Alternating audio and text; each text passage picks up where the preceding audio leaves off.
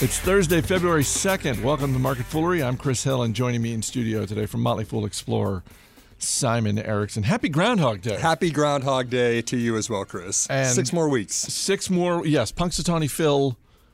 I'm assuming all the groundhogs, as we talked about on yesterday's episode, there are a lot of groundhogs out there. Punxsutawney Phil, immortalized in the classic Bill Murray comedy Groundhog Day, saw his shadow. 6 more weeks of winter. Although, as we were just talking about right before we started taping, here in the D.C. area, winter hasn't even really started. I can handle this, right? It's been incredibly mild, unlike the Midwest, which has just gotten hammered.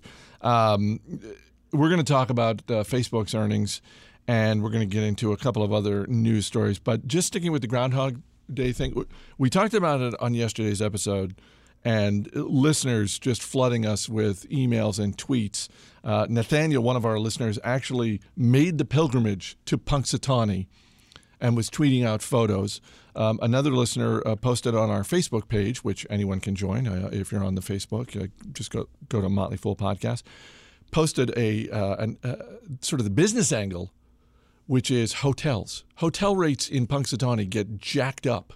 $450 a night last night to stay at a hotel in Punxsutawney. Compare that to the Super Bowl this weekend, about $100 less in Houston to get a hotel room.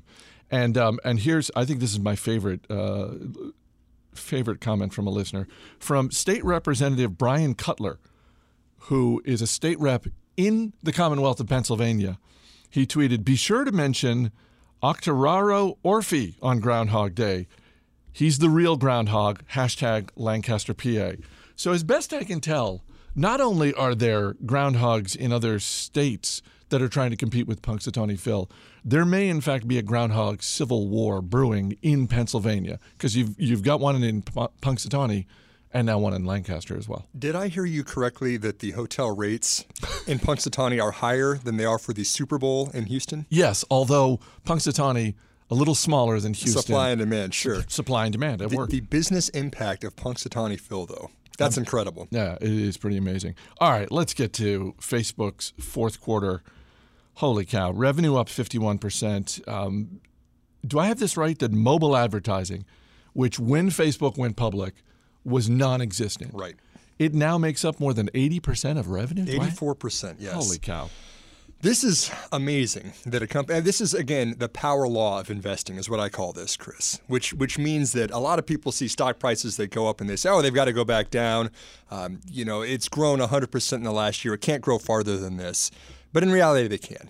Big companies that have strong competitive advantages like Facebook does can continue to get stronger. And as that happens, they make more profits. And that's exactly what we've seen right now.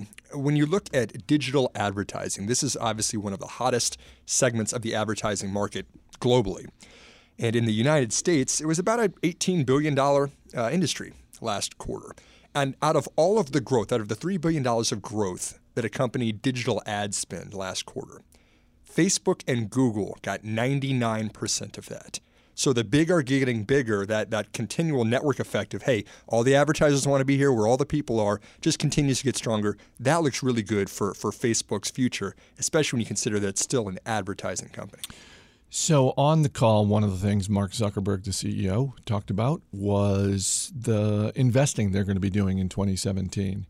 And I'm curious, when you look at the financials of this company, and we always like it when CEOs are upfront and transparent about what their plans are. And he was very upfront about they're going to be spending a lot more money this year. Sure. I think that the big thing is going to be, at least in the 5 years, they've kind of got 3, 5, and 10-year plans out.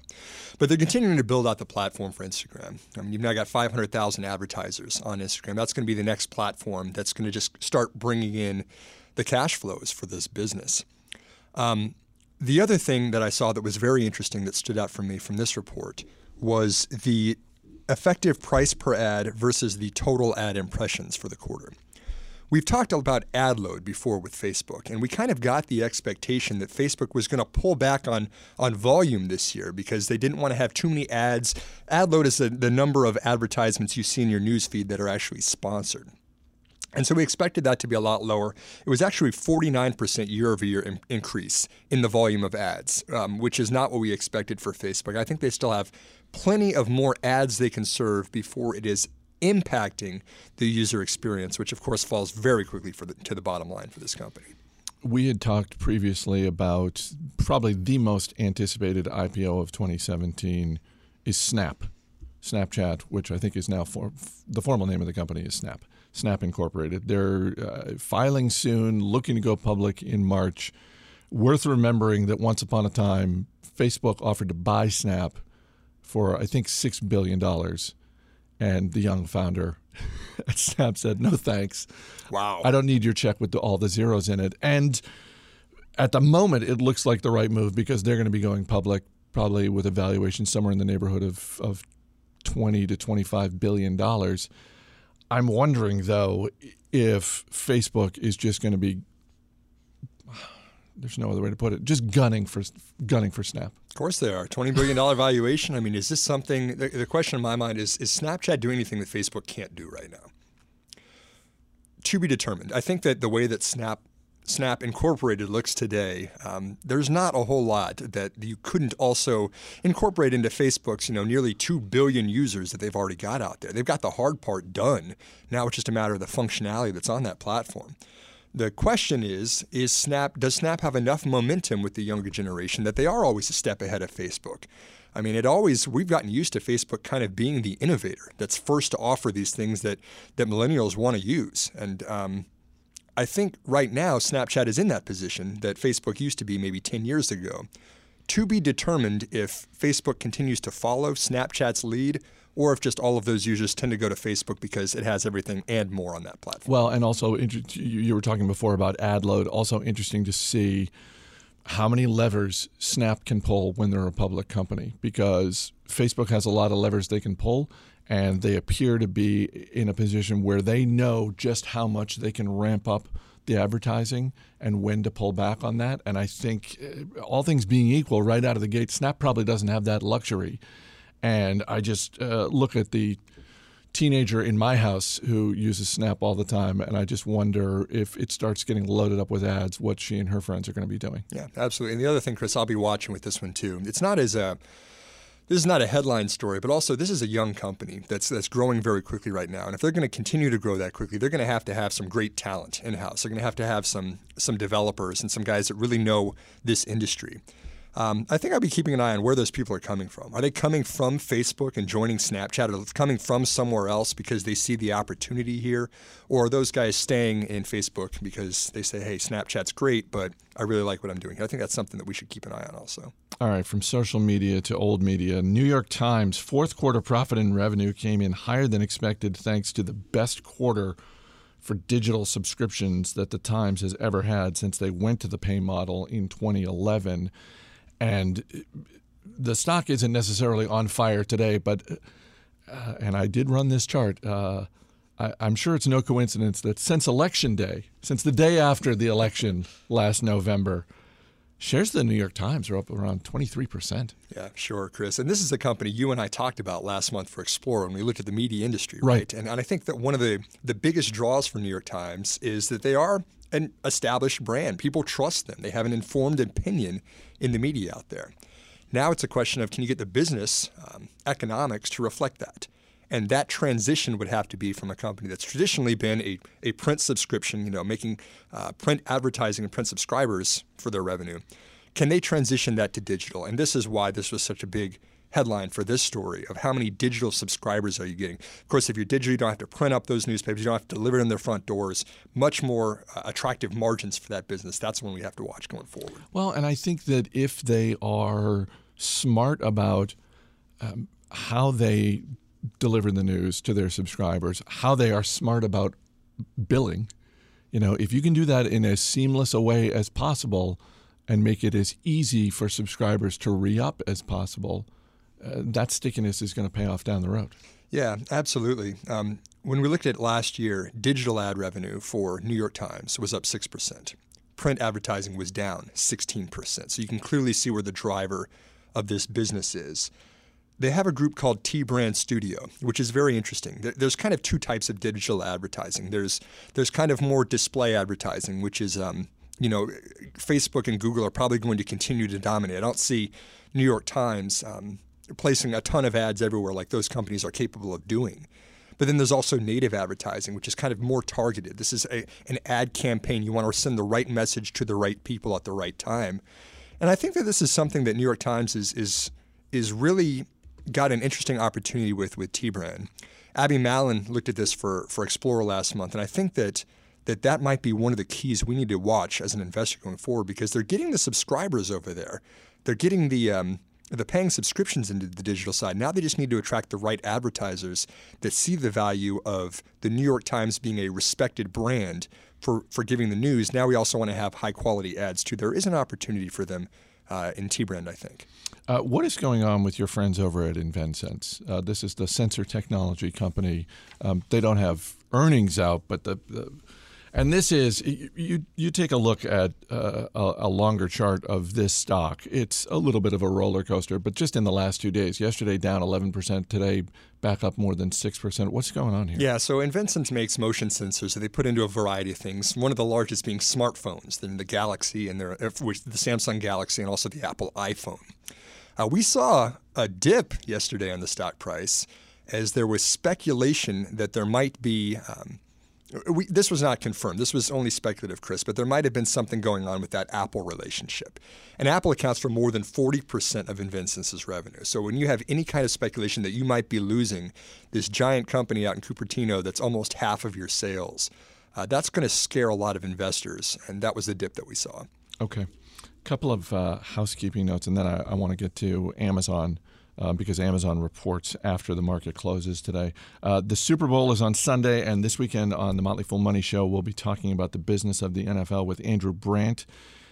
He's a phenomenal guest we've had on before. He's a business analyst for ESPN. He's a columnist for Sports Illustrated. So check that out this weekend. Thank you to longtime listener Gary Carr as well as David Creamer, both of whom set me straight on yesterday's bacon shortage story. I think this goes under the heading of fake news. This, yes, we're all breathing a sigh of relief that there's no real bacon shortage, but this was a marketing ploy, and I would argue a pretty brilliant one by the Ohio Pork Council, which I just want to know everything I can about the Ohio Pork Council. OPC? Yeah, exactly. How do you get on the council? How long have they been around? Is there a secret handshake? All that sort of thing. So thank you for setting me straight on that. And last but not least, if you have the time and you're feeling so inclined, leave us a review on iTunes. It helps other people discover Market Foolery. And I know people listen on Stitcher and Overcast, Spotify, Google Play. Anywhere you can leave a review, if you could leave one, that would be nice. We'd appreciate it. Amazon reporting after hours tonight. We're going to be talking about it on Motley Fool Money tomorrow, but what is one thing in particular you're going to be watching? The one thing I'll be watching is actually not any of the reported metrics. We've kind of gotten used to what we watch in Amazon as far as the typical retail e-commerce platform that they have. The one that I'll be watching, Chris, is the number of enabled skills they have in Amazon Alexa. This is, of course, the vocal assistant. You can actually now ask to watch or listen to Market Foolery on Amazon Alexa. And that's one of 7,000 apps that are now enabled within Alexa. The reason I have such an interest in this is because Amazon's got over 1,000 people working on this project. A year ago, they basically had 0 enabled skills, and now they have 7,000. This is something that's taken off very quickly. They're already referring to it as the 4th pillar of the business, in addition to the retail platform, Amazon Prime, and then the third one now is Amazon Web Services. But even if you look at the 3 of those are things that they've gotten ahead of the game, and they've led the charge in kind of the next wave of how this company can make a lot of money. I just see Alexa and this vocal assistant being a very, very large deal for the company. Yeah. That is going to be interesting to see to the extent that they share that type of information. I'm interested to see just the basic results of the holiday quarter, largely because we have seen so many retailers come out in the last 4 weeks with so-so to terrible results over the holidays. And a lot of people, ourselves included, are quick to say, well, that's because Amazon is crushing it. And maybe they are, but after the market reports tonight, we'll see just how big their holiday quarter was. Because if, in fact, it's not quite as big as everyone was expecting, then I think you start to get into some legitimate questions about consumer spending. Our co-founder, David Gardner, is fond of the saying that if you're not the lead husky, the view never changes. I think Amazon has shown for decades they're ahead of the pack. Thanks for being here. Thanks for having me. As always, people on the program may have interest in the stocks they talk about, and the Motley Fool may have formal recommendations for or against. So don't buy or sell stocks based solely on what you hear. That's going to do it for this edition of Market Foolery. The show is mixed by Dan Boyd. I'm Chris Hill. Thanks for listening, and we'll see you next week.